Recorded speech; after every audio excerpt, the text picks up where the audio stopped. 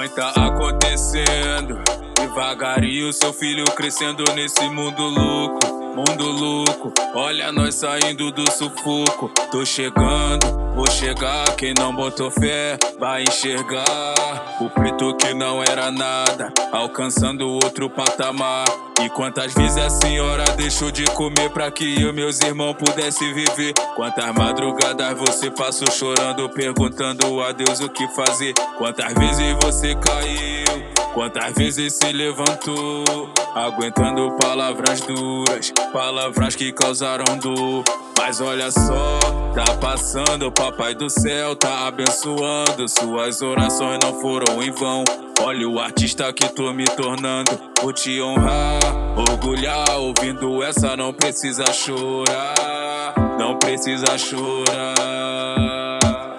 Eu só quero girar nesse mundão com a minha coroa, usando coroa.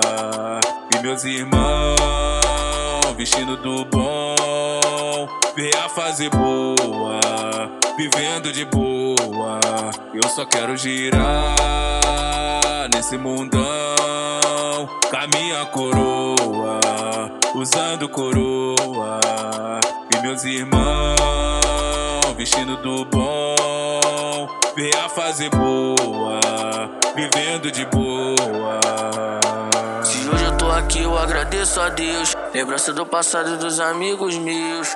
Aquele tempo era foda, quem duvidou se fudeu.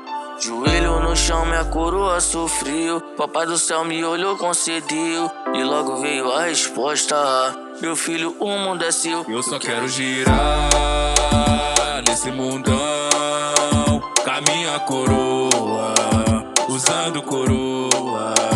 E meus irmãos vestindo do bom, ver a fase boa, vivendo de boa.